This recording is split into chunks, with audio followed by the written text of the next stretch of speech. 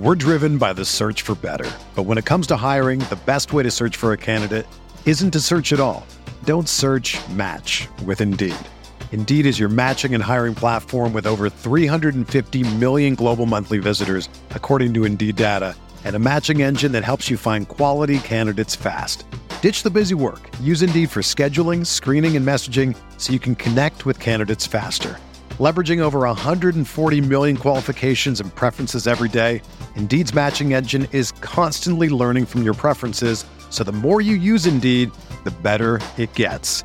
Join more than 3.5 million businesses worldwide that use Indeed to hire great talent fast. And listeners of this show will get a $75 sponsored job credit to get your jobs more visibility at Indeed.com/Blue Wire. Just go to Indeed.com/Blue Wire right now and support our show by saying that you heard about Indeed on this podcast. That's Indeed.com/Blue Wire. Terms and conditions apply. Need to hire? You need Indeed.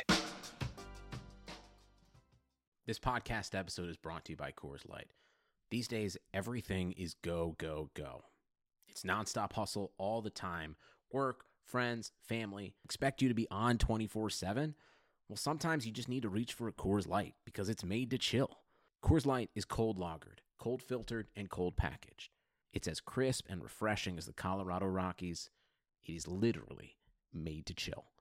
Coors Light is the one I choose when I need to unwind. So when you want to hit reset, reach for the beer that's made to chill. Get Coors Light in the new look delivered straight to your door with Drizzly or Instacart. Celebrate responsibly. Coors Brewing Company, Golden, Colorado.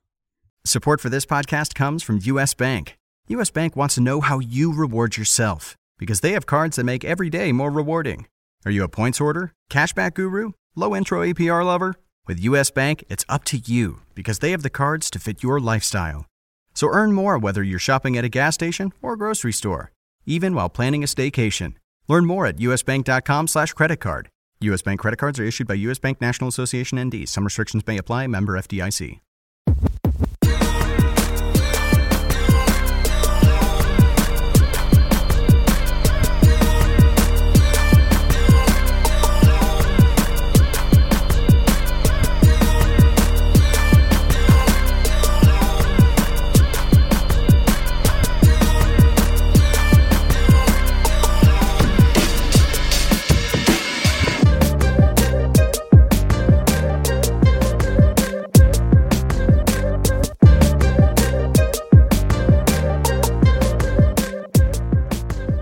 Welcome into the RotoWire NFL podcast. Today is Thursday, November 12th. I am your host, John McKechnie, joined as always by Mario Puig. We are already into week 10 of the NFL season. I can't believe it's moving along this quickly. We got a big loaded slate to get to, a lot of fun matchups waiting for us this week. We got, for viewership purposes, we got like 5 or 6 games in the late afternoon window, so that'll just make for an excellent afternoon of football watching. We got some fun primetime games as well, so a lot to get to in this podcast. Let's start things off, Mario, with the Thursday night matchup between the Colts and the Titans. This is one of those spreads that doesn't make a ton of sense to me, but that's why I'm not a sharp. Because, I mean, I look at this and I see the way that Indianapolis has been playing of late, and I see the way the Titans have been playing of late, and I can't square Indianapolis being a 1-point road favorite against the Titans. What do you think? Right. I had the exact same thought as you. I saw the spread and I thought, idiots. And then I remembered, oh no, I'm the me. What am I missing here? And it's one of those pointless questions because it's like, well, if I had any clue, I wouldn't have been so surprised, would I? So I don't know what the deal is. I guess I could imagine it having something to do, especially since the over-under fell by 2 points with the spread taking a 2.5-point swing. It's like maybe this is just expecting a bad game from Tannehill or Henry. I would normally think Tannehill has the bad game if they totally fall off, because Henry can have like Henry alone won't make the offense just good. Like Tannehill needs to make those plays off the play action that he normally does. But I feel like for them to lose to a team that's struggling on offense the way the Colts are would probably take Tannehill not showing up in addition to Henry not showing up. But I don't know. It's definitely enough of a swing in enough of a surprising way, and with enough public money, I guess, still on. So it's like more than 2/3 of the money appears to be on the Titans, despite this, or the betting volume anyway, appears to be on the Titans, despite the over-under going down and the spread swinging in the favor of the Colts. So perhaps someone who has made money before in situations like these had some spare money to put down on the Colts, and I don't want to have any quarrel with those shadowy figures. So I'm inclined to defer to them, but I still look it through and I think, okay, so the basic issue here seems to be that the Tennessee defense is bad and the Indianapolis defense is good. Sure. But in the ways that the Indianapolis defense is good, I don't know if it applies quite the same way 1-to-1 against an offense like this as it might in some other cases. And at least I'm thinking of, the Titans and A.J. Brown, I guess, going against the Bears. It's like, yeah, Tannehill had a bad game there, but A.J. Brown getting matched up against Xavier Rhodes, like that's something that I think about with another receiver, someone like Miles Boykin last week, and I think like, oh, Rhodes will be fine, even though we don't think Rhodes is that skilled. He fits in this Matt Eberflus coverage scheme. I don't know if that fit, trick gets you past a talent disparity like this one, and so I don't really want to bet against the Titans, but I guess part of the opportunity might just be in the fact that, yeah, like 2/3 of the bets is on the Titans, and if the public is going that much in one direction, then it makes a little more sense to take that leap of faith that like actually Xavier Rhodes will win this time, because the Titans got too many problems. But it's like their offensive line is goofy / busted on the edges. So like they got Roger Saffold, and I don't know, their interior otherwise is okay to maybe keep Grover Stewart and DeForest Buckner from going nuts on them in the interior. But the edge is the problem, and you can't block the edge. You have a harder time setting up those play action plays, which Tannehill needs. Like he can't be a high volume passer as much as these people with EPA and things that other non-dynamic metrics that don't actually account for the nature of football. No, but they're true though. All of them are true. Yeah. Tannehill's doing better. He's the best quarterback. Better than Aaron Rodgers. He's the best quarterback when you make his job limited and don't ask him to do much. It's a diminishing return when you make him do other stuff, and like they can't grasp that. I think these bettors can see that that's something that is real and has something to do with it, because when Tannehill goes bad, he goes really bad, and it is a scenario where they could get blown out just because if they can't get anything going on offense, their defense is helpless, and it doesn't even really matter if Jonathan Taylor and Jordan Wilkins and Nyheim Hines are struggling or whatever. It's like they're not going to struggle against this defense. Okay, yeah, I do want to dive into that a little bit further, because we talked about like this sort of weak points on these teams maybe not matching up the way where there will be a big mismatch or exploitation or one way or the other. And I think a lot has been made of Tennessee's lack of ability to generate a pass rush. But, in a situation where you're going up against Phillip Rivers, not that you want to give him unlimited time. Like Rivers still has enough in the tank to if he sits back there in the pocket and lets all the routes develop, like he can still do some things. But still, point remains, even if the pass rush continues to not show up like it does for Tennessee, I don't think it hurts them as bad against Indianapolis as it would most other teams. Just because I think that Rivers and that group of skill position players that Indianapolis has is pretty bad overall, I would say.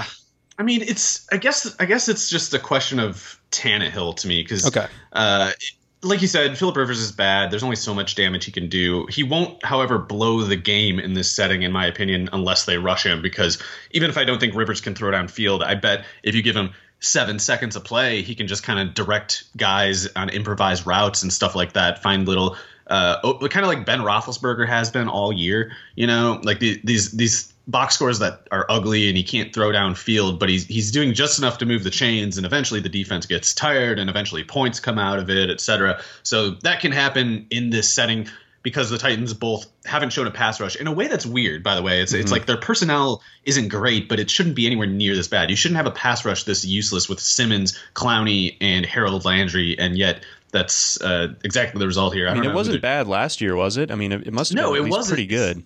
it's like they're just totally lost, and I don't know what their problem is, to be honest. But the personnel is not as bad as the results have been, even if the personnel is questionable. But their corner personnel is trash. Like they cut Jonathan Joseph. Desmond King, I guess, is an upgrade over Jonathan Joseph, but probably only if he's inside. If he's playing outside, then those worries about Desmond King out of Iowa as a prospect become a real thing because he has short arms and can't really run that fast. But it doesn't matter in the slot. But the point is, there's a guy like T.Y. Hilton can probably get open against these corners all day, maybe even enough so that even Phillip Rivers can hit him. But these receivers can beat these Titans corners, and it doesn't look like there's a pass rush to make Rivers. I guess talking this through, I actually do like the Colts in this game now.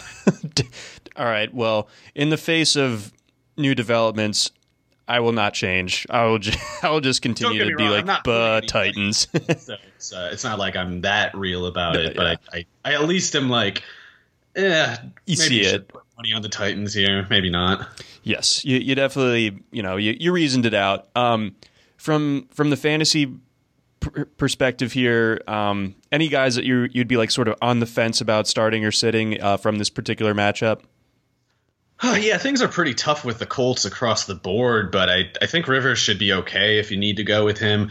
I don't know what to make of the fumble with Jonathan Taylor. I mean, I think it's a little weird for a coach to just act like a player doesn't know that fumbling is wrong, the way that Bruce Arians does with Ronald Jones. Like, I think it's absolutely insane to just bench Ronald Jones in that case. I can understand it a little more with Taylor just because, I don't know, it's like he's a rookie. That was the knock on him coming out. He had a fumbling issue at Wisconsin, so yeah, maybe you were like, okay, let's make sure he doesn't like unwind or something. But like, I don't know if Reich is doing something more like that or something more like the block-headed Bruce Arians thing, which is like, if a guy fumbles, you got to put him on the bench, no doubt about it. Which even they don't mean that. They're not benching some star running back when they do that. They only mean it in this superstitious, arbitrary way. But Reich could do that with Taylor, so it's like if you don't want to go with him, I get it. I'm not gonna tell anyone not to, but I would consider Taylor like a pretty high upside flex play given how bad the Titans defense looks right now. And if you got to go with Hilton or if you have to go with Pascal, Michael Pittman, whatever, Burton, I wouldn't worry much about those guys if you have to go with them because it's like this is one of the best case setups for them. And if you have to use now isn't the worst time. Okay. All right. Makes sense.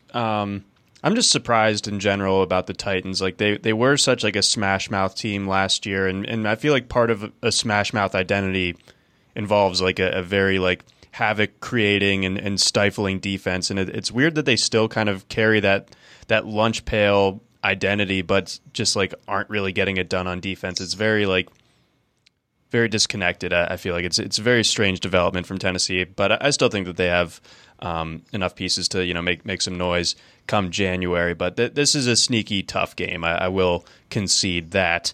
Let's get on over. We got the football team going up against the Lions. Lions 4.5-point favorites in this one. A lot of injuries going on in this one. Obviously, I mean, Washington down to their third quarterback, down to Alex Smith. We got Antonio Gibson on the injury report. We got Kenny Golladay having missed last week. He's questionable with his hip injury. Not totally sure what's going on there. So a lot of attrition on both sides heading into Sunday's matchup. Yeah, and this is, I feel like, a weird matchup generally. When you throw in the injuries, it doesn't make it any easier to parse out. So the shoulder thing with Gibson bothers me a little bit, especially that he's missing practice yesterday. Don't know what's going to happen with that Thursday here, but hopefully gets in practice. I would still kind of not get my hopes too high at the moment as an Antonio Gibson owner. I'd be probably a little bit thinking through what I might need to do in case this takes a turn for the worse. But if he's active, I guess it's hard to leave him on the bench. I know some people are worried about his game scripts going such that if Washington falls behind, then Gibson doesn't play because Ron Rivera and the Turner nepotism case, I can't remember his name, they don't want to put Antonio Gibson out there in passing situations, and they say, like, well, he hasn't learned how to pass block well. It's like, I'm sure J.D. McKissic's pass blocking isn't making a meaningful difference in your offense. You're still terrible. Like, what? You're going to go from worst to worst? Shut up. This isn't a serious concern.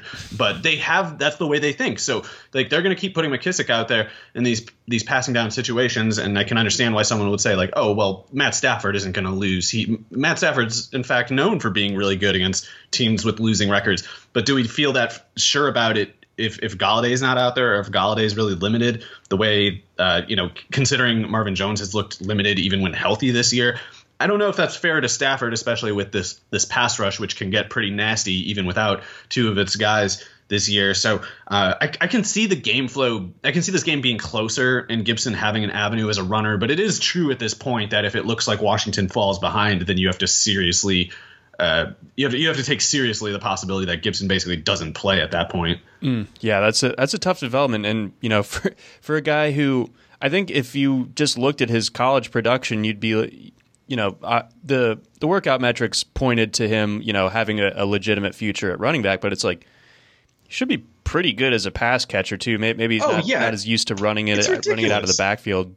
It's like, just if you don't want him to pass, if he's not pass blocking well enough, then turn it into a route. If the defense wants to say, or if you say, like, we need this guy to pass block here, I feel like it's only legitimate on play action type cases or deep drops or something like that. In a general hurry up situation, you can't let the defense threatening to blitz a guy be a reason to keep a guy from running a route. Like, what if they don't keep receivers in to block against suicide blitzes? It's a ridiculous idea. It's like, if they want to blitz that guy, then put Antonio Gibson outside, and when they run at the quarterback, there's no one covering Antonio Gibson, so you throw it to him, and then they don't blitz the next time. But they're going the opposite way. Like, what if we put a guy on the field who can't get the first down, but will make the block on the incomplete pass? Like, it's just ridiculous the way that some of these coaches think.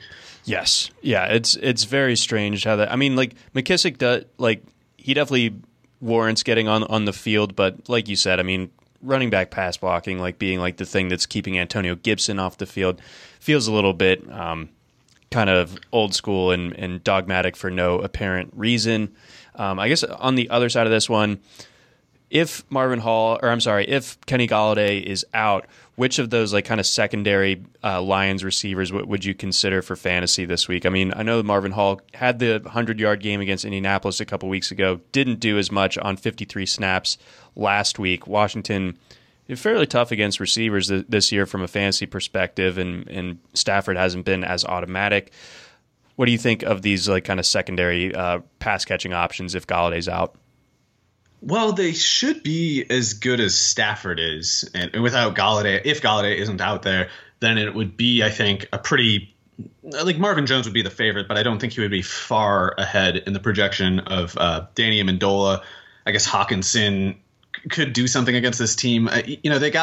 They got this good pass rush, and they got a couple outside corners, one who's definitely good in Kendall Fuller, and then another who has had good results this year and is a former standout prospect in Ronald Darby, but had been really bad before this year, where incidentally he has a really good pass rush that might kind of just be making him look good, even if he isn't. So a guy like Darby wouldn't be any worry for Jones. I would be worried about Kendall Fuller, but he should only see him on like a third of his snaps at most, something like that. So if Jones can win, then I think we can take for granted in the inside, Detroit has the advantage because Washington's inside linebackers are weird. It's like Kevin Pierre-Louis, who's been like a special teamer for 6 years. They got at safety Cameron Curl, who had been their main nickel corner for most of the year. He's a safety out of Arkansas. They have him playing the Landon Collins role with Landon Collins hurt. They benched Troy Apke for DeShazer Everett, who's also like a special teams guy. So they got like two special teams guys doing coverage in the middle of the field, and then a rookie who was playing a lot of corner until 2 weeks ago. So TJ Hawkinson should be able to get something going. Nice. Amendola should be able to get something going.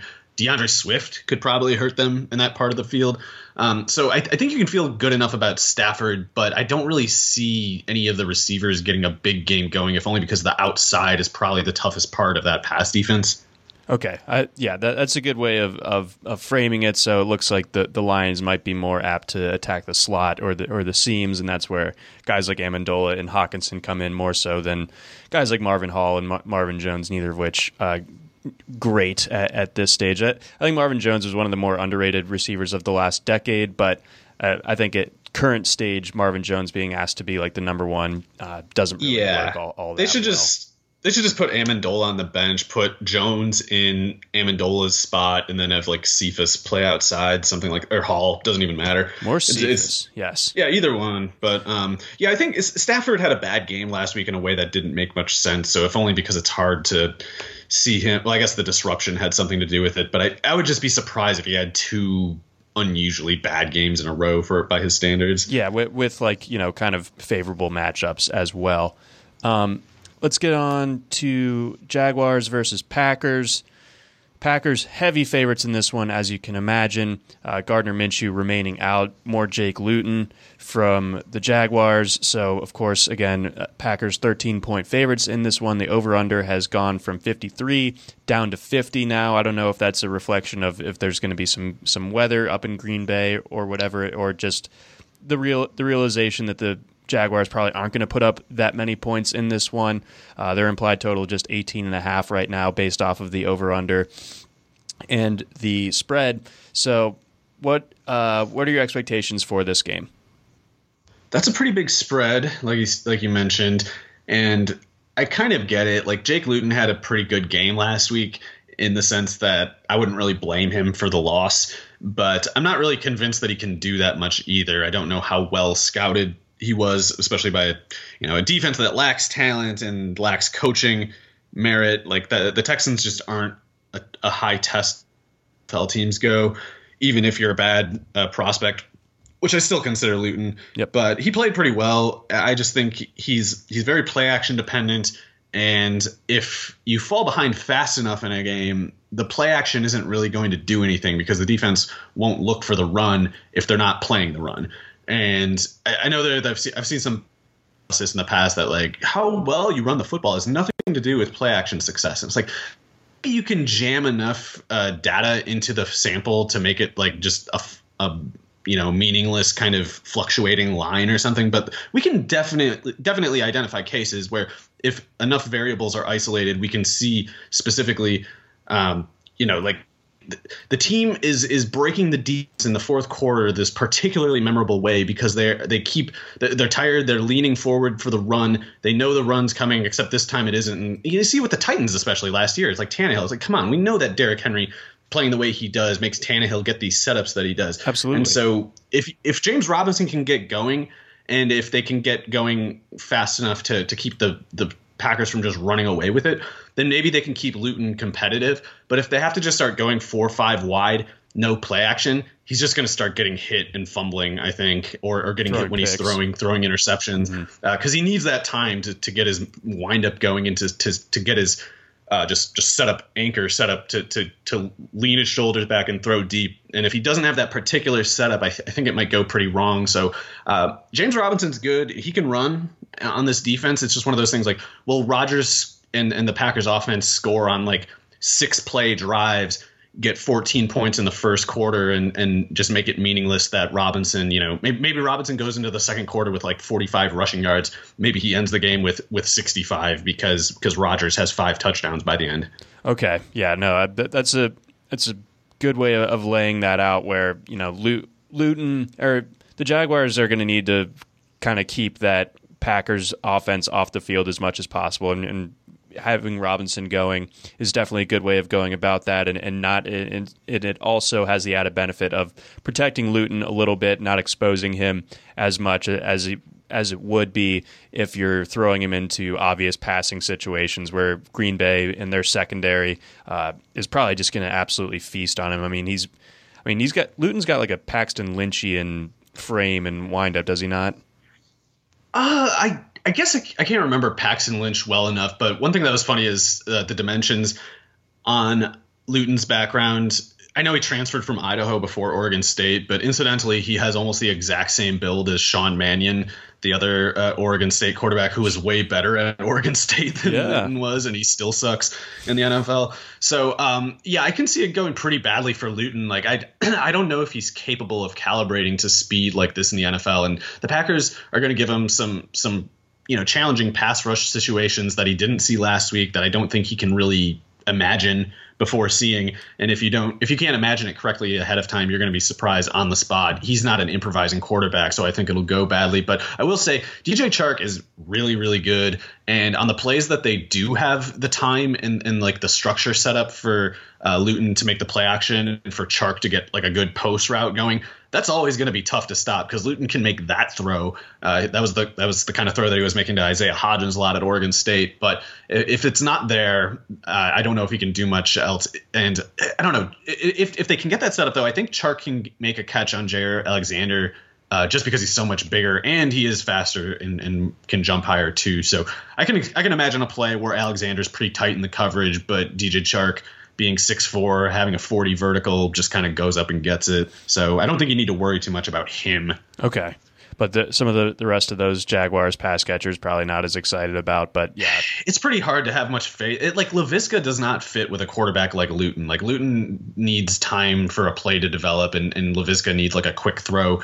I don't really like the setup for those receivers, even though I like most of them. No, exactly. So it's just a tough spot. On the Green Bay side of things, the obvious guys, Rodgers, Jones, Devontae Adams, that's all automatic in this spot. But I continue to struggle with their secondary options in the passing game. Like Marquez Valdes-Scantling had the wide open touchdown last week and added another one on top of it. So the box score looked great, but he also had some bad plays in that game as well. So I have a hard time trusting him. I'm like counting the days until Allen Lazard gets back, but it looks like it's going to be another week at least until that happens.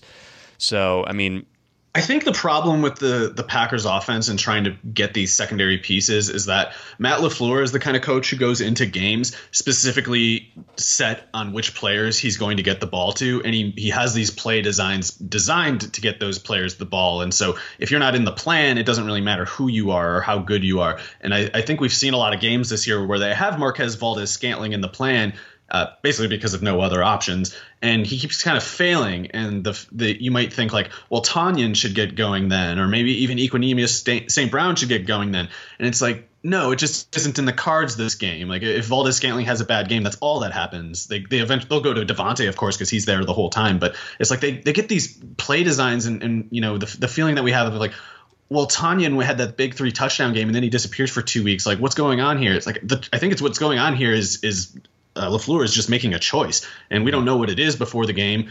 Maybe we can guess right a bunch of times, but if it's not Adams and it's not Jones, then you have to just kind of guess who the third piece will be. And most of the time this year, it's been Valdes-Scantling, it's been Jamal Williams, it's been Robert Tanyan, but it's not really the kind of thing where someone can jump in just by hanging around and being talented. It's like you need to be part of the game plan to be featured, and it doesn't look like Equanimeous is. So I think Valdes-Scantling will be that guy again here, and I guess he could do fine because I don't know, he is fast and big, but he's always going to be that guy who catches 48% of his targets and never goes over that.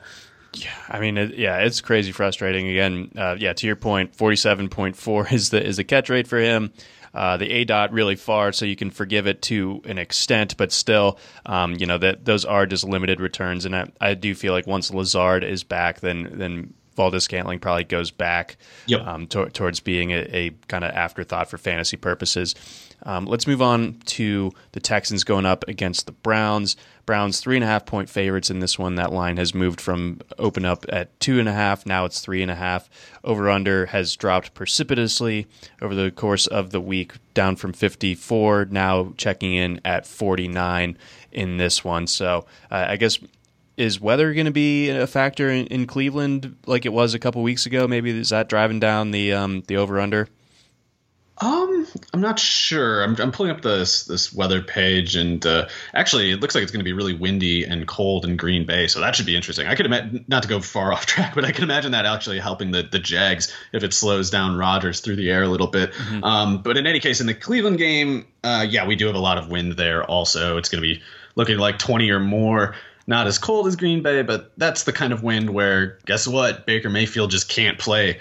And it's a problem because as much as I would say, yeah, Kareem Hunt, and if he's available and, himself, Nick Chubb would run over this Houston defense. And I generally still feel that way, but I'm not as sure about it as I would be if it was like 12 mile per hour winds, So I think the Texans still just suck enough that the Browns can, and the Browns, of course, being run dependent enough that kind of plays into their own interest there. And then when I think about the Texans side, it's like, well, if Deshaun can't make downfield throws, that makes things pretty tough for him. And don't get me wrong, he can make some, running plays. He can make plays as a runner. We all know that, but he's not truly fast as a runner. So it's a different thing for Deshaun Watson to make, break out of the pocket away from a defensive end and run for 12 yards when both of the safeties are 20 yards downfield. If the safeties are 10 yards downfield, Deshaun might just be kind of like running out of bounds after 2 yards on that same play. So it can get pretty bad with him. I guess we got the Duke Johnson revenge game. I don't know what to make of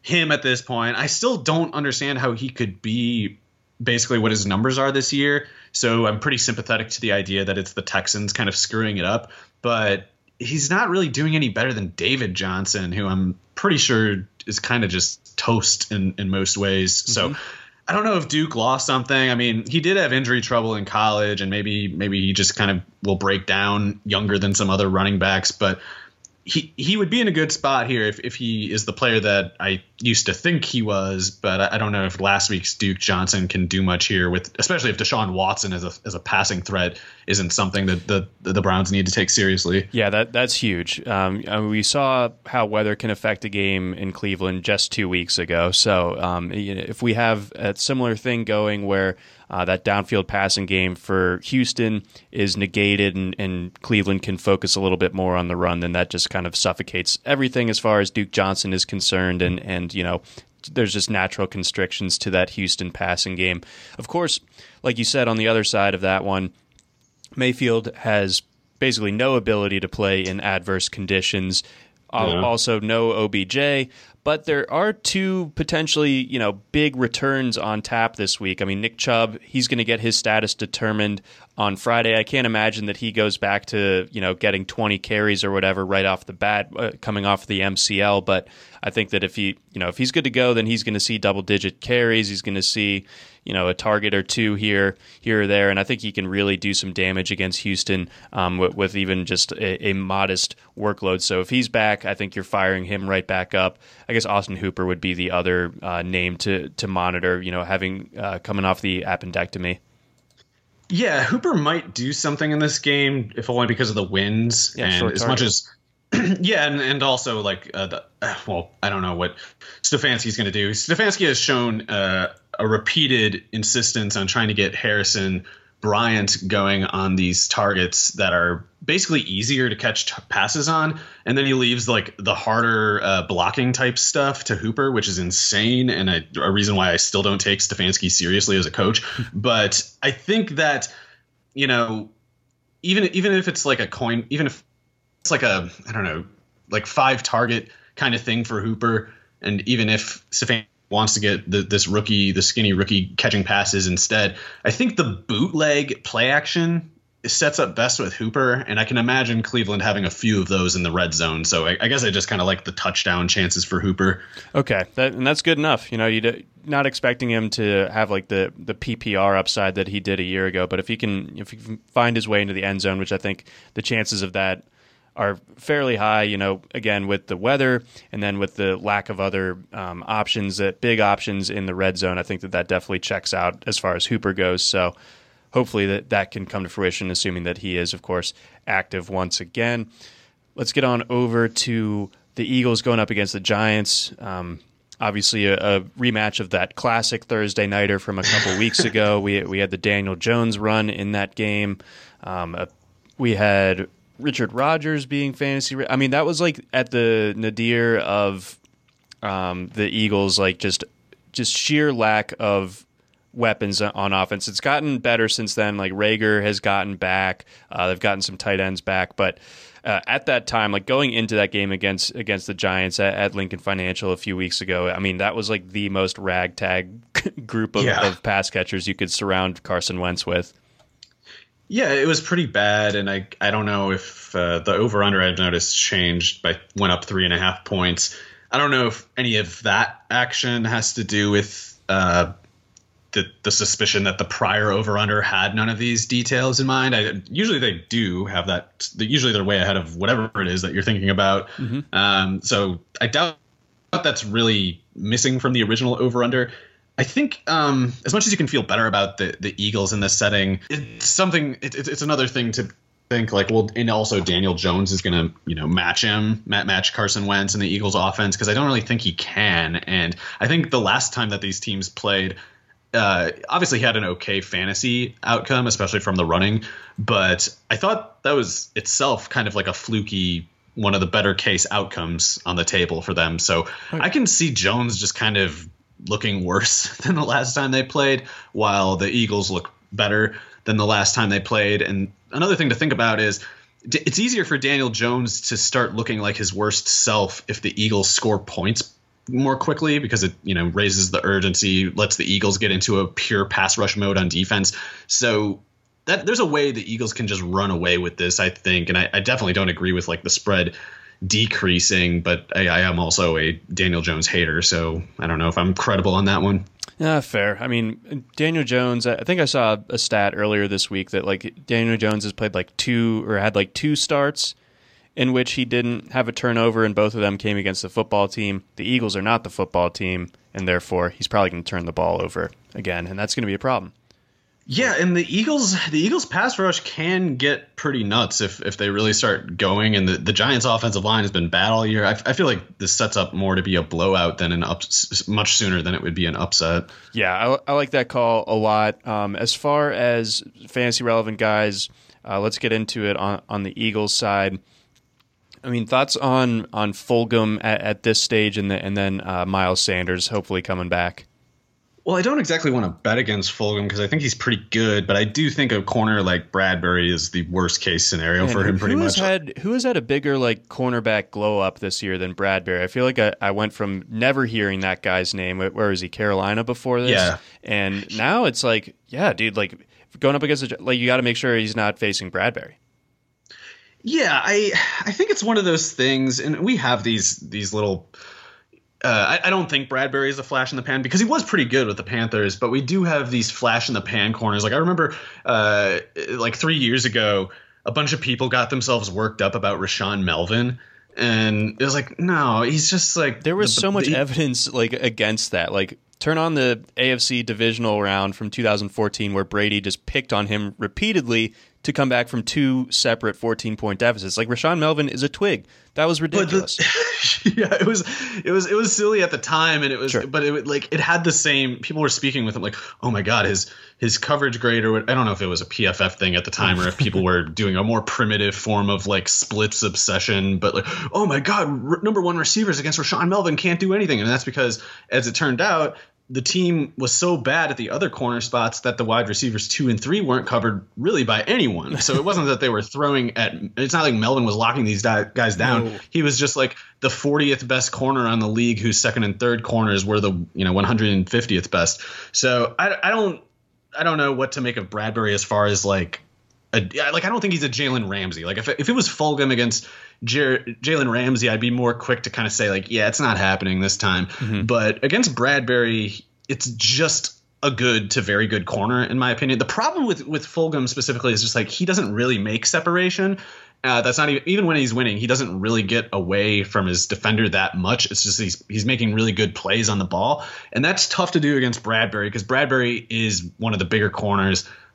He's kind of like a, I don't know. He's built like one of those old Seahawks corners, but he seems to kind of play man coverage better. Like he's not cover 3 dependent the same way they are. So he can, at being like 6'1", 210 or whatever, it's just he's the worst matchup basically for Fulgham aside from Ramsey or some mega corner like that. Like I think it's worse for Fulgham to go against Bradbury than if it were going against Jair Alexander or someone who's at least smaller than him. Okay, yeah. So he wins by physically dominating, and it feels like Bradbury physically will be up to that task and make his life a little bit tougher to just be able to bully on the outside. Yeah, but in season-long PPR, I would still generally keep Fulgham active because it's like he could get 12 targets, and it would be a win for Bradbury if he catches only 50% of those for like 6 yards a target, but that's still useful for the PPR owner because he's catching 6 passes. Exactly. And then one more thing, Miles Sanders practices Wednesday. That's a good sign. I like the way that the Eagles managed the injury there.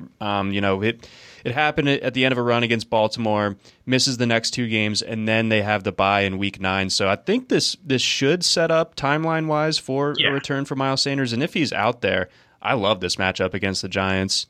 Yeah, I think it's a really good setup for him. If you have him, I think you should get your hopes up a little. Yeah, I'm in on that, and I have Sanders in a couple places, so ready for him to be back, and Chubb too. I mean, good Lord, it's been a ridiculous year for running back injuries, and we haven't gotten to Carolina yet. But McCaffrey being out again is just a cruel twist of fate once again. We'll get to that game coming up next, but before then, got a message from our friends over at PropSwap. Smart sports bettors always know where to find the best odds before placing a bet, and that's why smart bettors use PropSwap. You can always find the best odds on PropSwap because you're buying directly from other bettors like yourself. See a ticket you like, but think the price is too high? Submit a bid for a price you think is fair, then buy it. PropSwap sellers are always willing to negotiate, and we all know bookies never will. And for a limited time, our listeners can get up to $500 in bonus cash. Just use the promo code ROTO500. That's promo code ROTO500. And PropSwap will match your first deposit up to $500. Become a smarter sports bettor today. Go to PropSwap.com or download the PropSwap app. We also got a message from our friends over at BetMGM. We all know that football is back, but did you know that new customers at BetMGM can still get a 100% deposit match up to $500? Simply sign up and make a deposit with the bonus code ROTOWIRE to take advantage of this offer.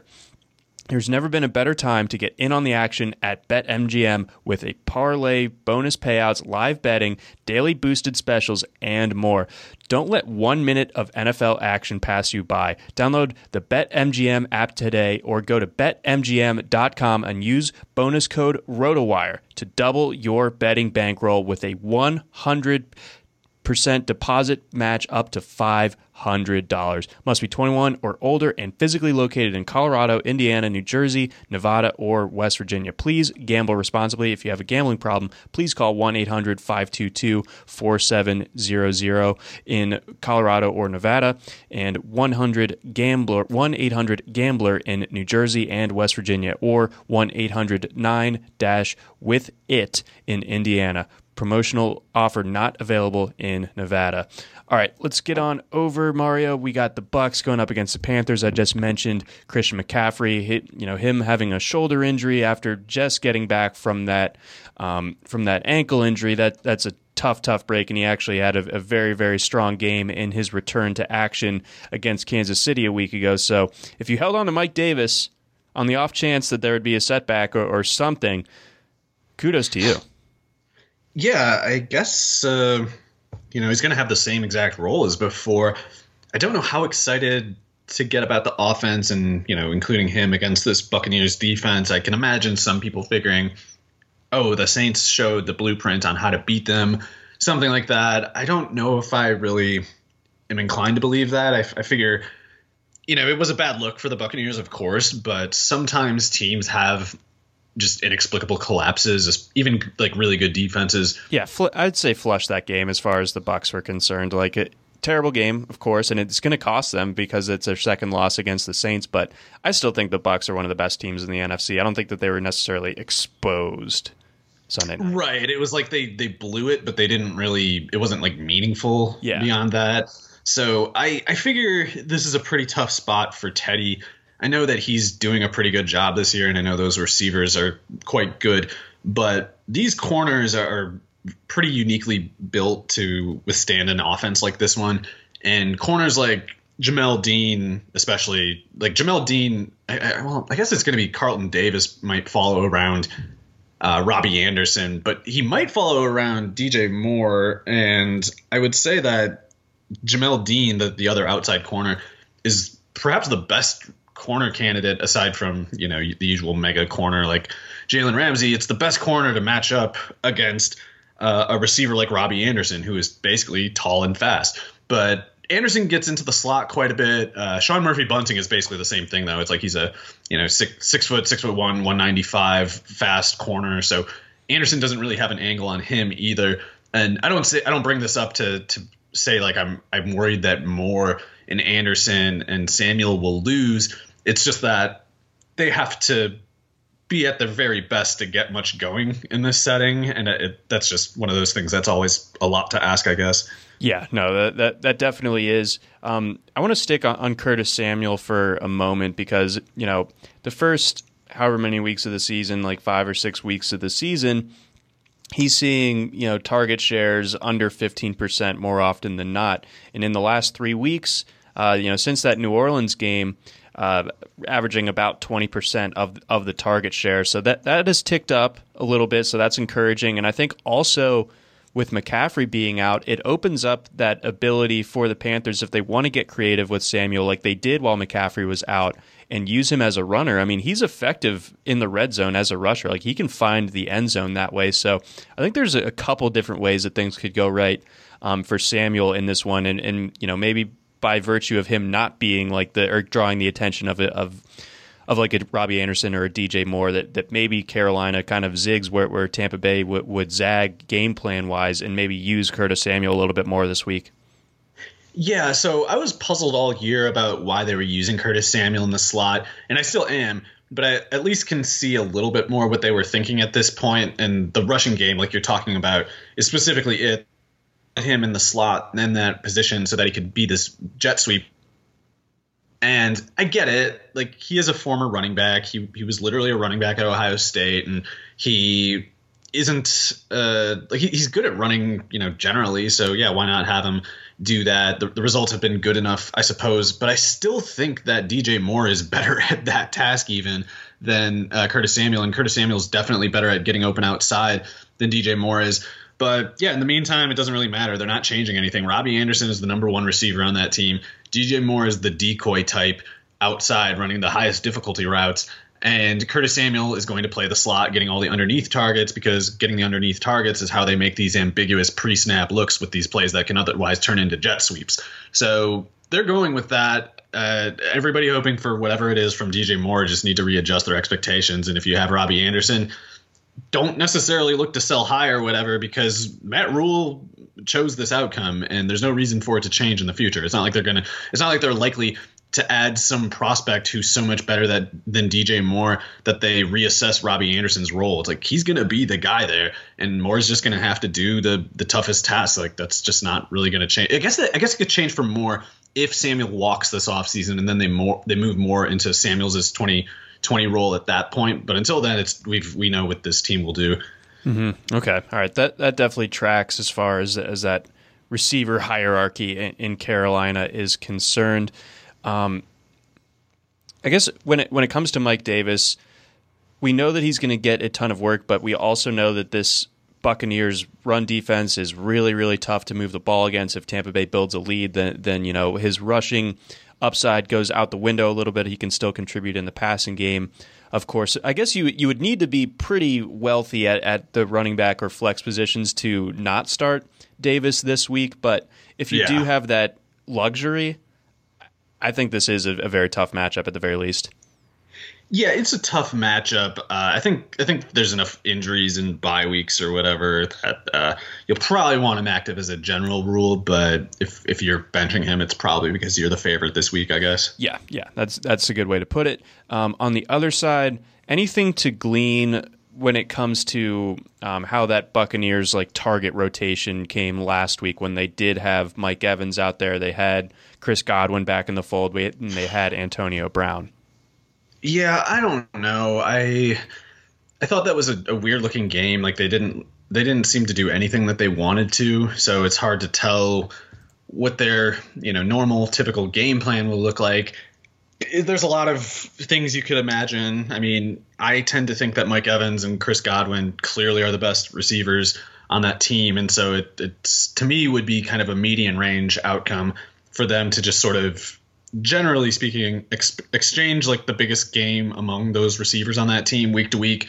Maybe Brown or Miller or somebody pops up with similar numbers to whoever the lead is between Evans and Godwin. But I generally will always expect it to be Evans or Godwin who leads the way. And depending on how well Brady does overall, that person who's that leader could have a big game in the process. But if Brady's doing what he did last week, it just doesn't matter. And I don't know why it fell apart the way it did. Like, the Saints defense is good, and they've had some great moments actually at times over the past couple of years. But it still kind of sucked, and it wouldn't be that shocking to me if trying to do this super team thing and having all these moving pieces just isn't as practical as Tom Brady hoped it would be. And not that I'm blaming the loss last week on Antonio Brown or anything, but it's just like they looked like they didn't practice or something. And that's strange. So I think they'll get it right here, but I don't know on what basis these receivers are going to pop up. And you can imagine them maybe even trying to kind of like justify the Brown signing by trying to get him going. Yeah, I mean, he had seems a little one less target than Davis, or than Evans or Godwin last week. Yeah, and I mean, I can't prove that that's not going to happen, but I guess it feels too speculative to me, and I'm talking about it this way because I've gotten questions from people about Brown, and they're like, should I play Brown over Godwin? And to me, that's not on the table. Like, I just would not do that. I don't think, like, even if Antonio Brown is anything like the player he was at his peak, it's still not necessarily going to be better than Godwin and Evans, just if only because they've been there with the team and practicing all this time. It's like, I don't believe that a guy can just come off the street and be the best receiver in the league. And he would basically have to be that to come back and be better than receivers as good as Godwin and Evans, who are potentially both top 5 in the NFL. Like, we have to keep in mind how good they are. I don't think Brown gets near their usage unless they're basically like shooting themselves in the foot trying to get cute with him. Yeah, they're just trying to like overcompensate / justify that signing, because obviously, there's a lot politically that comes with that signing. So it was dumb. Like, he's not better than Scott Miller. 32-year-old Antonio Brown post insanity. Antonio Brown is not better than Scotty Miller, and we know that because Scotty Miller was putting up great numbers. It's like, unless Tom thinks Antonio Brown is going to average like 12 yards a target, there was no point to that signing.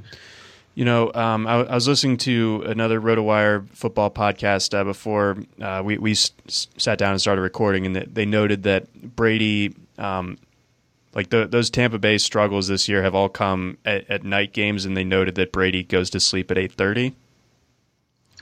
So by virtue of this one being a day game, I think the Buccaneers blow the doors off them. If those factors are true. I mean, there's a Vegas game that Monday night. It's a noon game, so Tom Brady just had supper or whatever. I don't remember how it goes. He's got his post-game warm milk ready to go for bedtime. He's got his sleep stocking ready to rock, all that good stuff for a nice little 5 o'clock. He loves his Werthers and his Walker Texas Ranger. Boy, he does. I mean, I was so livid on Saturday night when the dang presidential speech cut into the Notre Dame Clemson game, and it bumped Notre Dame over to USA. I'm trying to watch Walker Texas Ranger like I do on Saturday nights, and I'm at a loss. So I'm still just very, very much reeling from that incident, but I digress. Let's move on to another game. Broncos, Raiders, nice little AFC West matchup here. I have a hard time really knowing exactly what to think. I've turned around on both of these teams. Like, the AFC West minus the Chiefs coming into this year, I've made this point before, or made this observation, but it was just like unwatchable. You could not do enough to get me to watch the Broncos or the Raiders or even the Chargers coming into this year. All of them are actually pretty entertaining now, so it's become a fun division again. So I envision this one being a pretty fun game. This one, it's in Vegas. The Raiders favored by 4.5 in this one. I don't really have a reason to go against the Raiders in this one, but I guess I could also see where the Broncos get it done. What do you think? Yeah, it's tough. I guess we got to keep an eye on the Jerry Jeudy shoulder issue. I cannot claim to know what the read is there. I haven't read deeper into that, but he didn't practice Wednesday. Hopefully he gets in soon or whatever. Colton Miller for the Raiders is worth keeping an eye on. I see he didn't practice on Wednesday, but it seems like these teams are relatively, knock on wood, kind of healthy. And if they're both in their full forms, I feel like it's even then tough to know what's going on, because I feel like there are some unique matchup details the way these teams collide here. I guess you got to kind of like the setup for Josh Jacobs, because as much as Drew Lock had a big game last week, I will give the Falcons nearly all of the credit for that. Yes. And it's like Vegas's defense still sucks, so they're the same category as the Falcons, where it's like Drew Lock can have a good game against you, but it's not as much of a given, in my opinion, as if it were even like, you know, a Carson Wentz level quarterback or something like that. So I feel like the risk with Lock may be, depending on who you're listening to, might be a little underestimated, because he's one of those guys that people just don't really have a solid grip on, but sometimes make these sort of very optimistic takeaways, like, oh, he had this good game here and here, and he's, you know, this young, and he's got these athletic pass catchers, and it's like he could still suck. Like there's like some Gardner Minshew level ups and downs possible with these young quarterbacks, and so I'm not considering him like a turned corner unless he has a few more good games, I guess. So I worry about, especially if Judy's out or if he's limited. Yeah, and there's no Albert O. Fant is banged up with that ankle. Tim Patrick on the injury report with a hamstring. Like that's, you know, you need. Sorry, what happened with Albert? He tore his ACL. Oh, really? My bad. Okay. Yeah. So yeah, Fant has to step up, and he probably will. Like, luckily those like the linebackers, safeties, they're not frightening, and Tim Patrick's been good all year. I don't know if he has a real good matchup on these guys, these corners build wise, but Patrick's been playing well, and he seems pretty good. So there's no real excuse for Locke to fail in the surrounding personnel. It's just that I do consider him more of that Bortles kind of quarterback than I do like an emerging good young starting quarterback. And that could be unfair. Like maybe he'll turn out to be quite good. I don't feel like jumping in yet. Maybe the Ravens should have held on to Tim Patrick and not drafted Miles Boykin. I guess so. I mean, should have had that foresight. Idiots. He's pretty good at Utah. Yeah. All right. Anything else to add on to this matchup?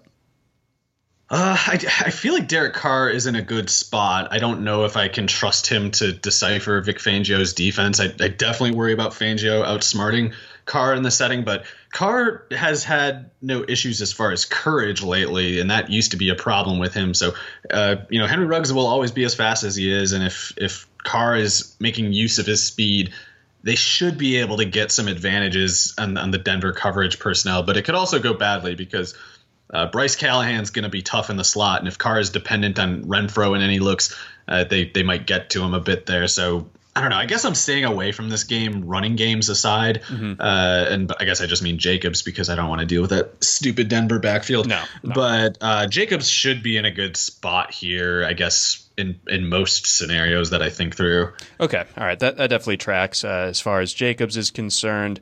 Yeah, the Raiders passing game has been tough to time up.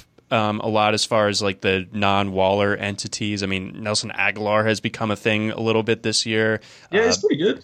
Hunter Renfrow was on the receiving end of maybe the best throw of the week last week, where Carr is rolling out to his right and just whistles one like 40 plus yards in the air to Renfrow. So I mean, like anything can happen with this passing game, and it's really difficult to predict on a week to week basis outside of Waller. So while I completely agree with you where like Ruggs has that tangent or that, plausible upside any given snap, and Renfrow has that roll out of the slot and all that good stuff.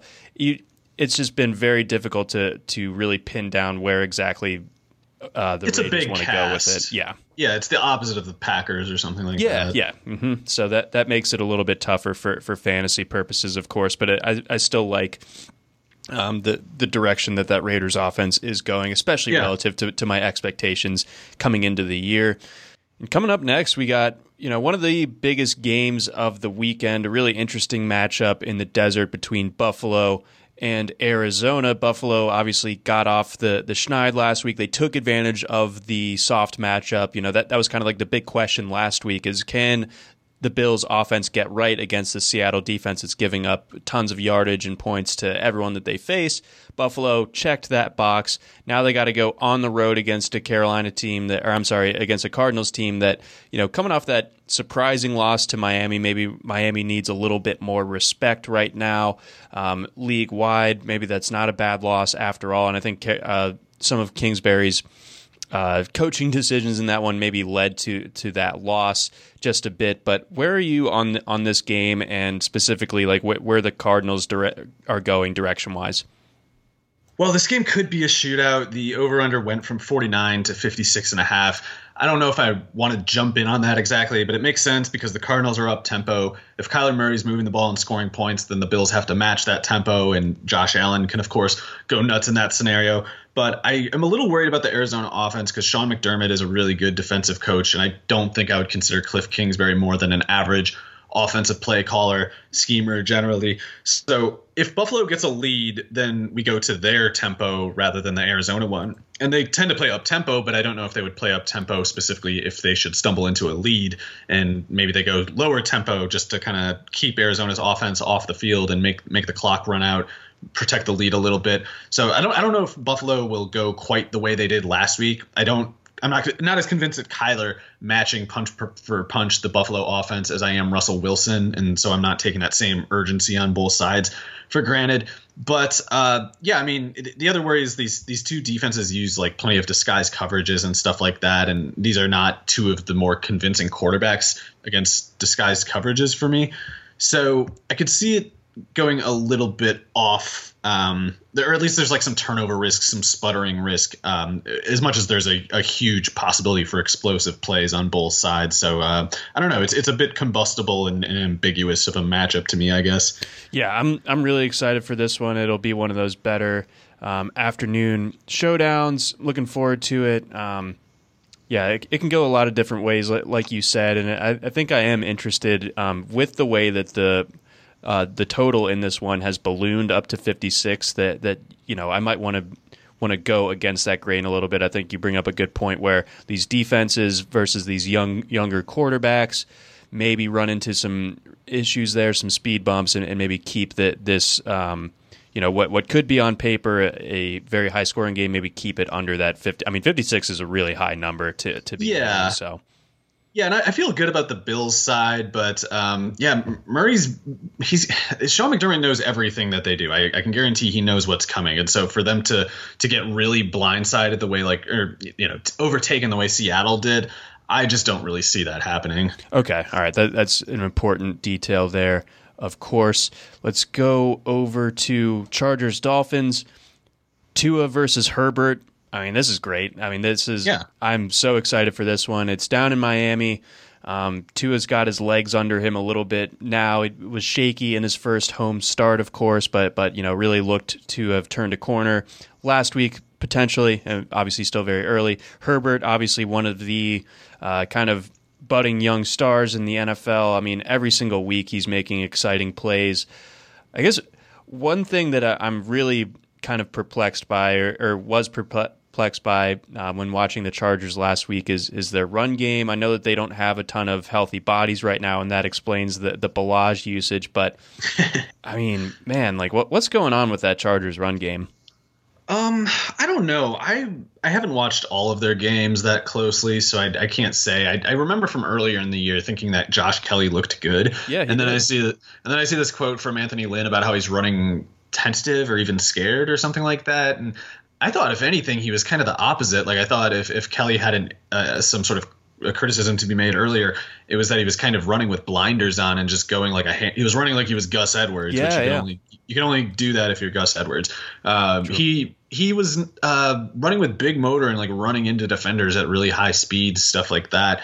But Troy Maine Pope pretty clearly ran ahead of him 2 weeks ago, and Troy Maine Pope looks like he's going to play. So even though Justin Jackson is out, I don't feel comfortable about Josh Kelly getting the opportunity to outproduce Kalen Ballage, because that's basically what happened last week. Like, the way I think, biased against Ballage as I am, that if you had given those opportunities to Kelly, you would have had the exact same outcomes or better. But the coaches don't think that way. They only remember what just happened, and they remember thinking, I don't like what Kelly's doing. Balazs, he's doing a good job in practice, working hard.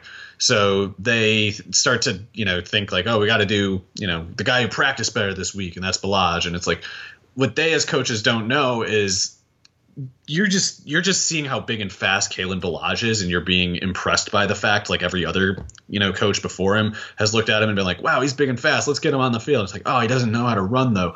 And that will become apparent again as the sample increases. Like even with the Dolphins in his rookie year, he had that like 70-yard touchdown, and I had people saying like, oh, he's got he's 230 pounds, averages this many yards per carry, and it's like his other 29 carries had 35 yards or something. And it's like that's just the kind of player Balazs is.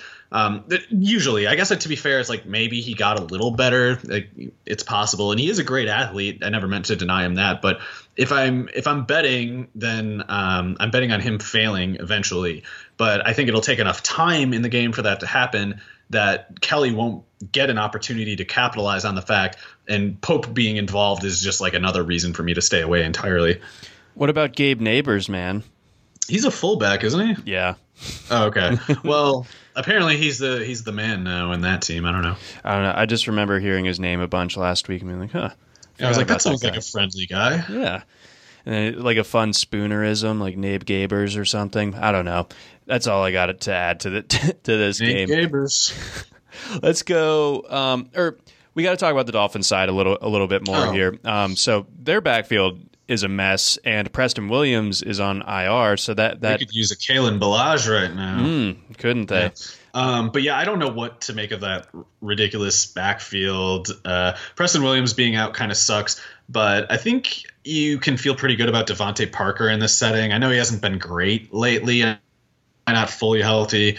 People probably are a little bit afraid of the Chargers defense, but Michael Davis is the best corner on that defense now. It's not Hayward. If he's on Hayward, that's an advantage for Devontae Parker. And as we've seen, Devontae Parker is one of those guys who can win the same way Travis Fulgham does. It's like even if he's covered, he's still way bigger than the corner. So he doesn't need to slow down or anything. Like he's running a 4.45 himself. So I like Parker's chances eventually. And this is more of a long shot thing. I guess Jakeem Grant is kind of the de facto favorite to step up with Preston Williams hurt.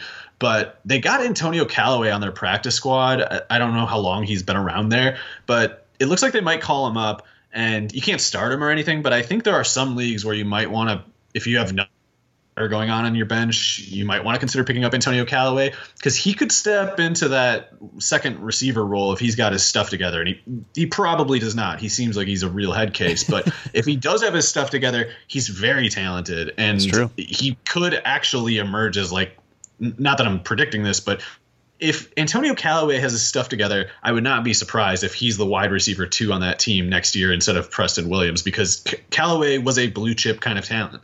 He absolutely was.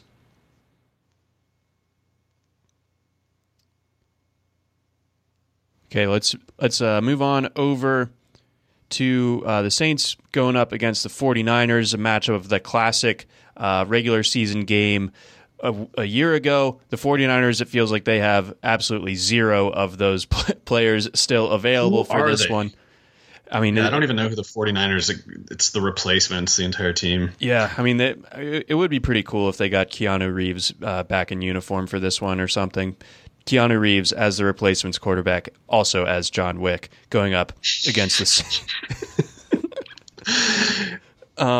Anyway, so the Saints. I love mixing cannons. I love universe collisions like that. Keanu contains all the multitudes, my man. So he can kill you 50 ways with a football. A freaking football.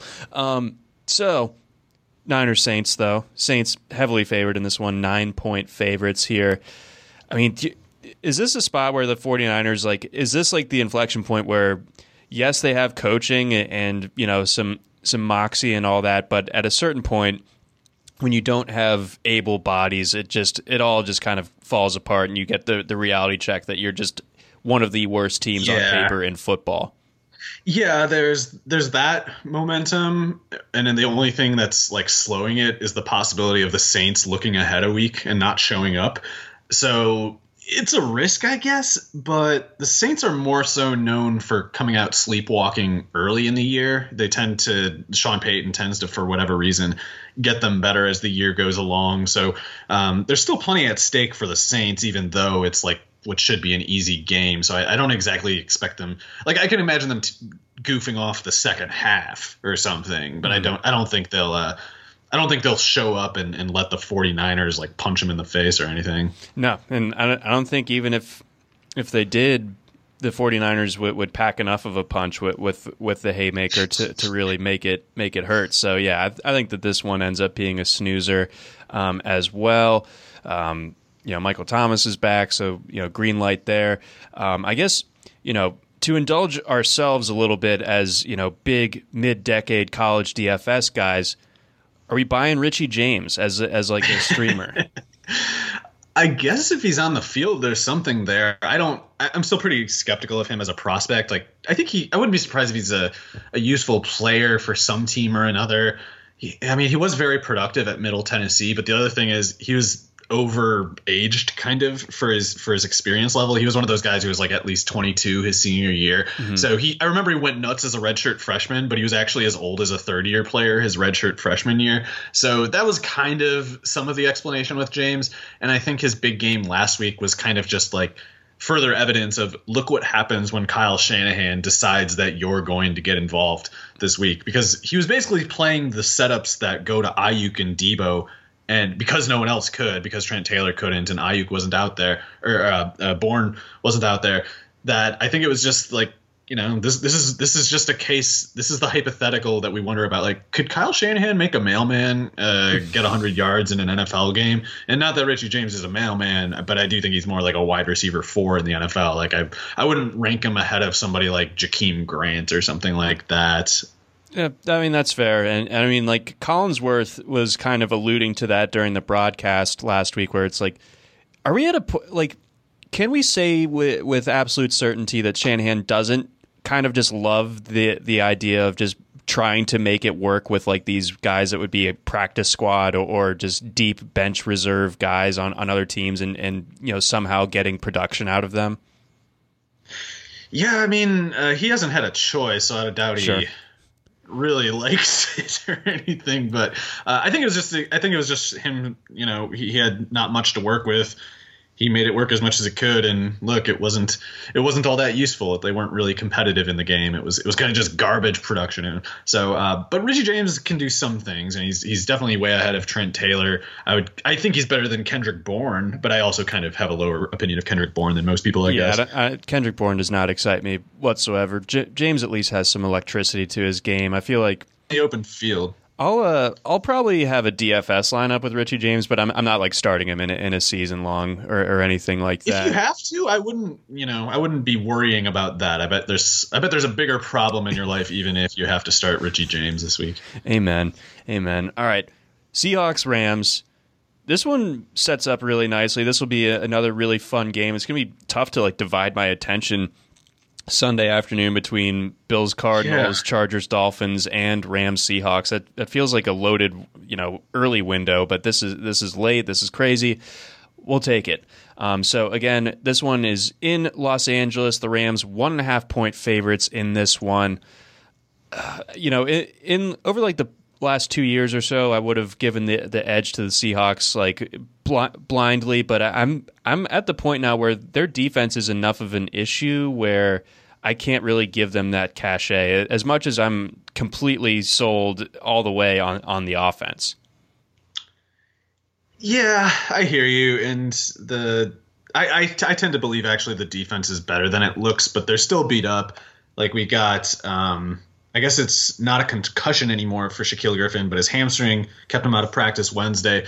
Quentin Dunbar didn't practice Wednesday. I know people think Quentin Dunbar is not that good or whatever, but the Seahawks defense sucks the way it has lately because Griffin isn't out there. And when one of Dunbar or Griffin is off the field, then the whole pass defense is useless because Trey Flowers can't do anything on the other side. But if Dunbar and Griffin are both out there, I think they become pretty good. And I think Carlos Dunlap is going to be a big change for that defense. It wouldn't be surprising to me if Alton Robinson and Rasheem Green got going a little bit. The linebackers should have been they've been kind of good at linebacker despite these other struggles. But if Dunbar and Griffin are hurt, it doesn't really matter. The corners suck in that case. Have any of their defensive first-round picks from the last couple of years done anything? The Texas Tech linebacker and the TCU?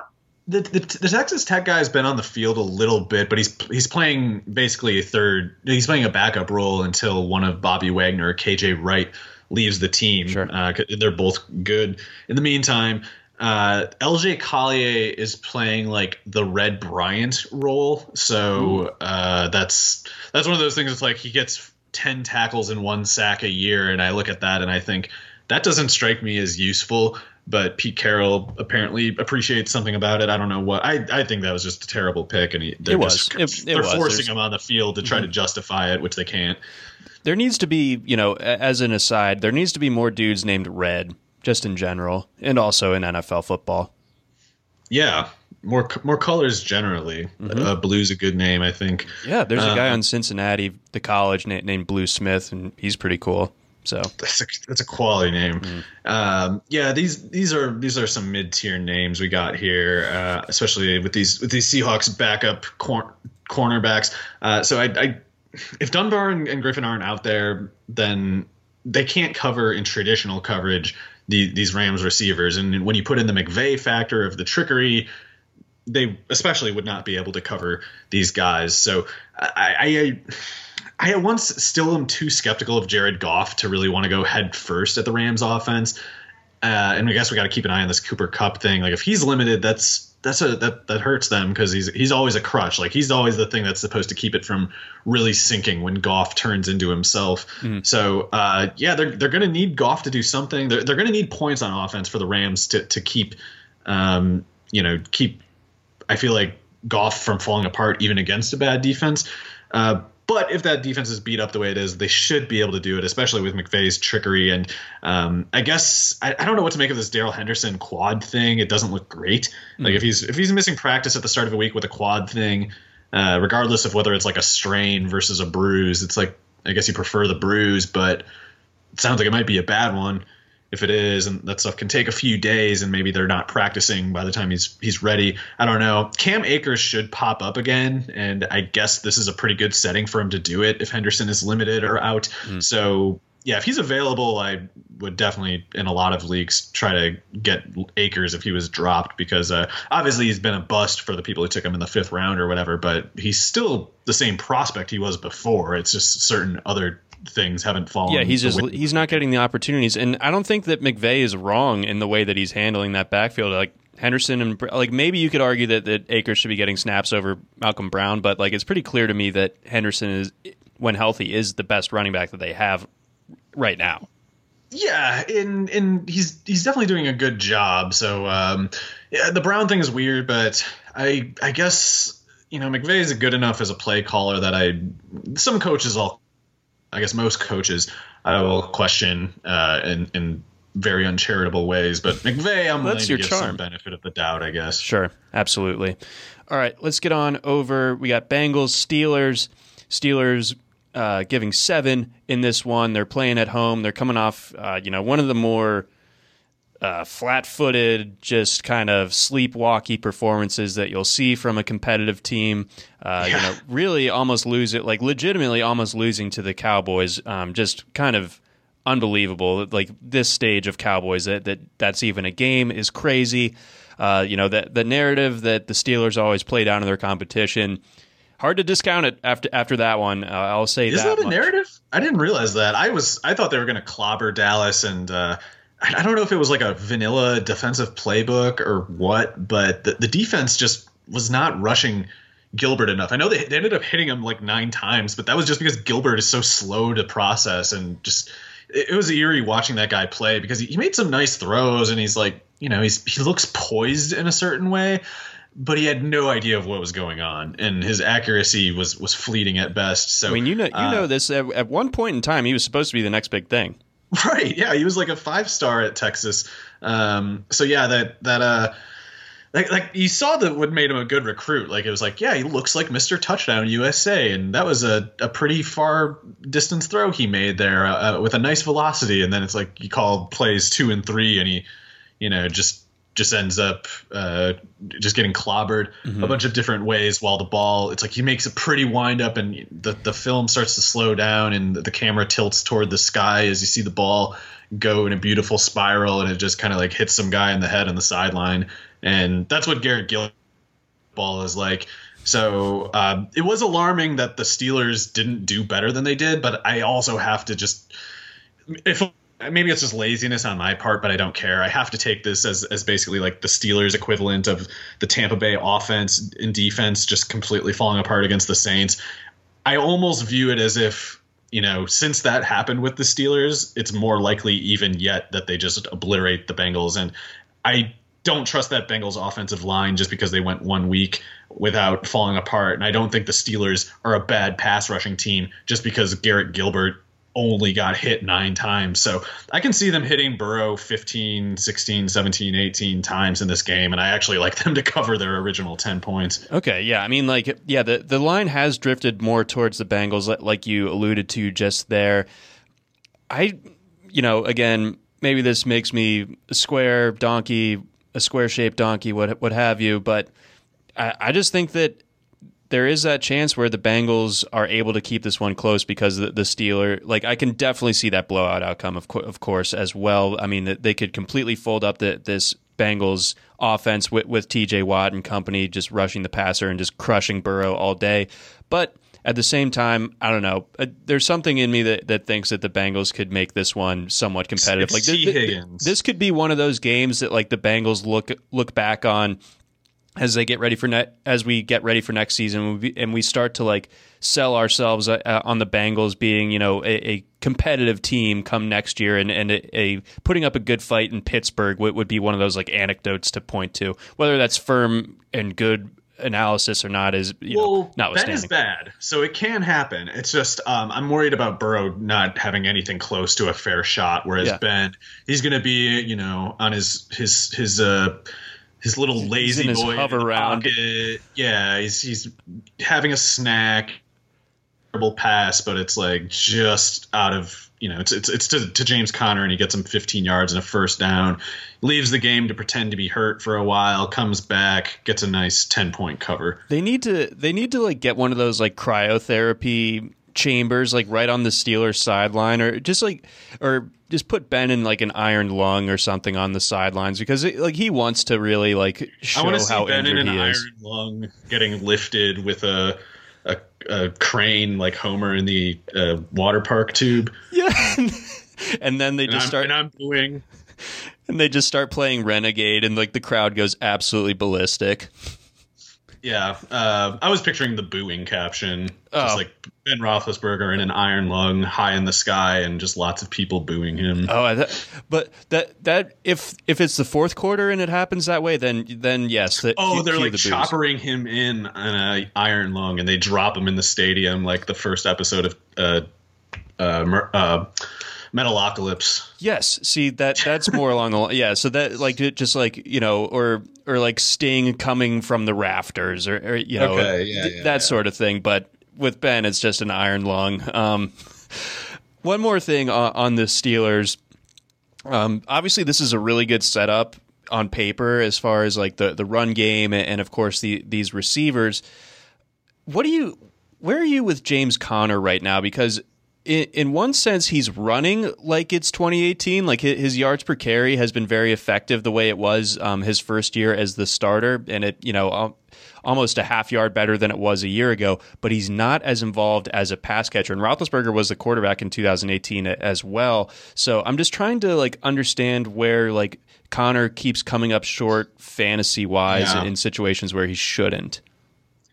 Well, I don't know. It's a tough one because I feel like they might switch back to some of those looks, but I think in the meantime, it might be as simple as they're not making those same looks. So the play isn't there for Conner. And I wonder almost if I don't have any numbers and I haven't looked close enough to really even investigate it, but I wouldn't be surprised if he's basically either blocking on passing situations that he didn't used to, or he's just not getting the same types of targets. And I think about some of those Connor catches over the years, and some of them are definitely sort of like arranged for him. Like it almost seems like the play call was set up a screen for James Conner kind of thing, which is different than James Conner running a route and incidentally getting open over the course of a play. And maybe the first thing isn't there anymore, and maybe he doesn't do the second thing very much. I'm not really sure. But one thing I got to say is they were using Anthony McFarland earlier in the game last week, including in passing situations. So I think he's well ahead of Benny Snell. And if they're using Anthony McFarland in pass catching situations, then that's the kind of thing that's going to make me worried for Connor too, because it basically is the Steelers indicating that that McFarland is becoming good at something that we didn't previously have reason to think he was good at. True. And if he's better than he was than the last time we assessed him, then maybe the whole thing has recalibrated somewhat. And if he gets exactly expect him to fail, so I would add McFarland in some leagues if you got a useless roster spot, because it wouldn't be surprising to me if he's kind of like the Cam Akers this week of next week. Not that I'm predicting a Connor injury, but just that kind of thing where it's like he has 10 carries, so everybody is like, oh, you gotta pick him up. He's the only guy worth picking up this week. It's week 11. Everything sucks now. No one's getting opportunities. This is the best you can do. But you'd rather get him for cheap now than paying like $25 fab just to get a dud probably the next week. Right. Yeah. You don't want to Ty Johnson yourself when you don't have to. Don't Ty Johnson this. Yes, please do. Yeah. If I can imbue one piece of advice, it's simply that. Let's go over. We got the night games, and then we're finishing up. We got Ravens, Patriots, and then Vikings, Bears. Start Ravens, Patriots is in Foxborough.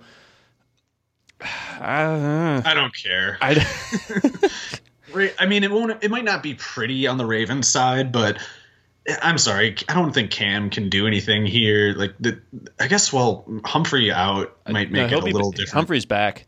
Oh, he's back. Okay, yeah. Well, yeah, never mind. I'm back to I don't know what Cam can do. I don't know what's fair to expect here, because Jacoby Myers seems good. I don't think he's like a totally fraudulent player or anything. So you don't think that was like a function of the Jets?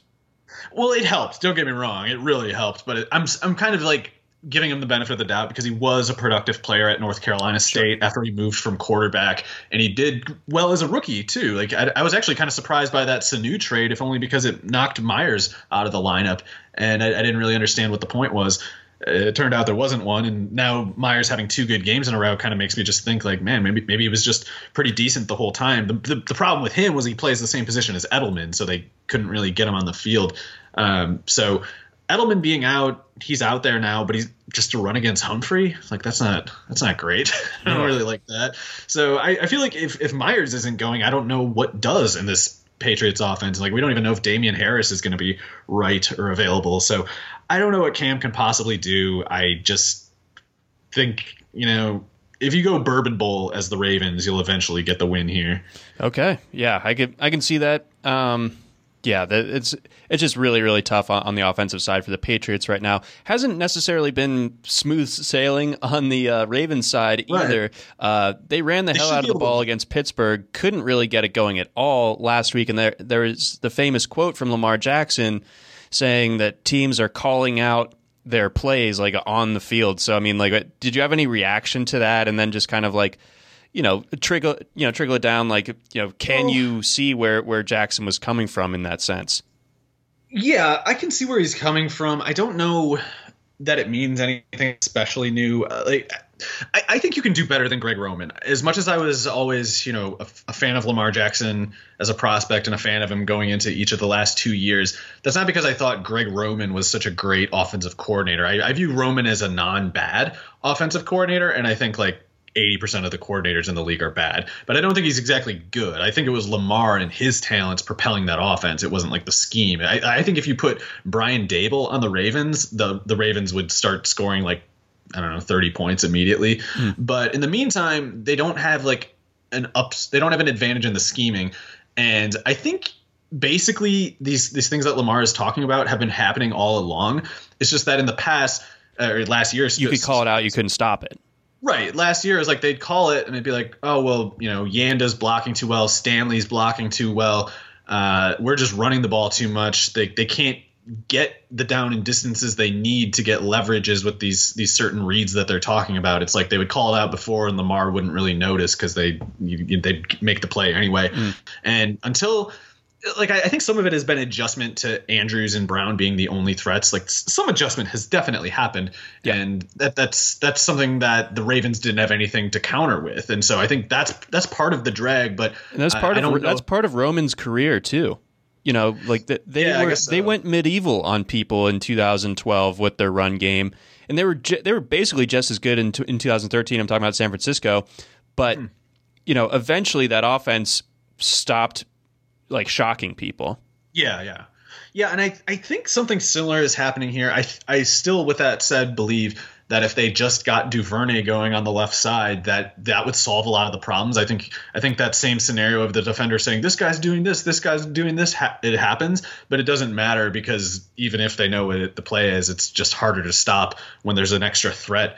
3 threats is always more difficult to stop than 2. So I think these things combining are like snowballing into this sort of outcome, but I don't think the solution is like blowing up the whole thing. I think it's like you just need to add a detail or two and make the defense have to note that detail and process it and respond to it. And until you can, they're just going to sit on these other things because why would they care? Like they're not going to imagine in their heads some threat that isn't there. So I don't see it really getting better. I still think if they put Duvernay out there, it'll get a little bit better, but it's something I have less faith in light of the Ronnie Stanley injury, because that's a huge loss. Yeah, I think that the Stanley injury, like I've felt pretty clearly since week 3 with the Chiefs game that like the Ravens weren't going to win the Super Bowl this year. But like if there was any sort of glimmering last hope, it went out when Stanley hurt his ankle. Like that was kind of the kill shot, I thought. Yeah, probably, because that part of what made the defense unable to stop what they knew was coming last year was because of the blocking of Stanley and Yanda. And losing Yanda, that's one thing. Maybe you can patch that up, but you can't patch up both of them at the same time. No. And, you know, they had a rookie filling in on, and who hasn't been bad, Tyree Phillips filling in for Yanda this year. And then, you know, with Stanley being out, you know, you got, I guess they flipped Orlando Brown to the left side, and then they've got whichever former Alabama guy, DJ Fluker maybe, playing the other tackle spot. But yeah, it's definitely not as imposing of an offensive line when you take out a Hall of Famer like Marshall Yanda, and then of course like an All-Pro level left tackle like Ronnie Stanley. So yeah, I don't like the Ravens' ceiling as far as this season is concerned, and with no Tom Brady, I mean, for me personally, this game has a lot less juice than it normally would. I would be so excited for this game on any other year, but no Brady. I can't get as jazzed up for it on Sunday night, but I'll still watch it, of course. Edwards and Dobbins eventually take it if necessary. I just think the Patriots run out of energy to even really resist. Yeah, Bill's just like, all right, whatever. Okay, Vikings, Bears to round things out. This is a tough one because the Bears can, you know, they can beat pretty good teams, and the Vikings, they've shown some, you know, they looked like literally one of the worst teams in football the first 3 weeks or so of the season, have kind of gotten things back on track where if you squint hard enough, they look like, I don't know, like a 7-9 team or something. Dalvin Cook playing at you know, in what would formerly be considered an MVP level now is just a quarterback award, so that's out the window, of course. But you got Justin Jefferson coming on, you got Irv Smith coming on, in addition to Adam Thielen continuing to cook. So I mean, there's a lot of pieces on this offense for the Vikings that you can be encouraged by, and there's a lot of ineffectiveness on the Bears' offense, specifically with Foles in that offensive line that puts a very, very low ceiling on what the Bears can do offensively. So I don't expect the Bears to be able to score that much, or at least like really expose the Vikings' defensive flaws, just because the Bears are so shorthanded on the line, and with Foles back there, it limits the effectiveness of guys like Allen Robinson or a guy who I think you and I both believe in a fair bit, in Darnell Mooney or even Anthony Miller. Yeah, so I would normally defer to the Vikings kind of having the quarterback advantage, the receivers that they do, Irv Smith, Dalvin Cook. That's a lot, and it might be too much for the Bears defense, but I wonder going to Chicago, leaving that dome, going to Chicago, it shouldn't be that cold, but it's it's not a dome. It's not like a fun field to visit. Exactly. No, we've seen Cousins in Chicago on Monday nights before. It's not great. Yeah, so there's reasons to worry about the Cousins part to such extent that you worry about, well, do Thielen and Jefferson and Irv actually become factors in that case? Because they need Cousins to not fail to have a shot at factoring into the game. But even if that is something that goes all wrong for the Vikings, the Dalvin part, I think, is why you generally consider the Vikings the better team here in terms of the traditional matchup math here. But the home field for the Bears might even that up, and then the Vikings defense is shorthanded. So I don't want to bet on the Vikings here. If I had to bet on this game, I would actually, certainly in terms of the spread, I would prefer the Bears, there's been a 4.5 point swing there. So I don't agree with that. I understand why someone would say, I think the Bears will lose, but it's if you're giving me 2.5 points on it, I kind of would take that, I think. Because I don't really trust Cousins to outplay Nick Foles in this setting when the Vikings corners are guys like Cam Dantzler and Jeff Gladney, and they're beat up too. So it might be Chris Boyd and some, I don't know. I don't even know who they got at corner. Holton Hill got put on IR, I thought I saw. So that they're on to backups of backups. It's tough out there. Slow guys, small guys. There's just all these weaknesses all over the place. So I'm not exactly expecting David Montgomery to do anything because Eric Kendricks is still awesome, and they got some fundamental run defense, like Eric Wilson, the other linebacker, is pretty good.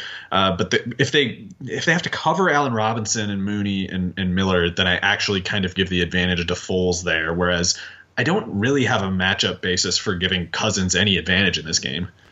As you famously said last week off mic, I regret to inform you, but it's Nick Foles week, and you weren't wrong. It was ugly, but that's what I meant. Yeah, it's he's going to get 320 yards, and we're going to be pissed off at every single throw he makes. But it's happening. It's going to look like a dead duck. Yeah, I gotta say, I like the Titans matchup better than this one. Even Cam Dantzler, I think, is better than whatever the hell Jonathan Joseph's backup was last week. Yeah, so this should be at least a little bit tougher, but I think you have a good read on this matchup. That's going to do it for us here on the Thursday edition of the RotoWire NFL podcast. For Mario Puig, I'm John McKechnie. Thanks for listening, and thanks to our sponsors, PropSwap and BetMGM. We'll catch you next week.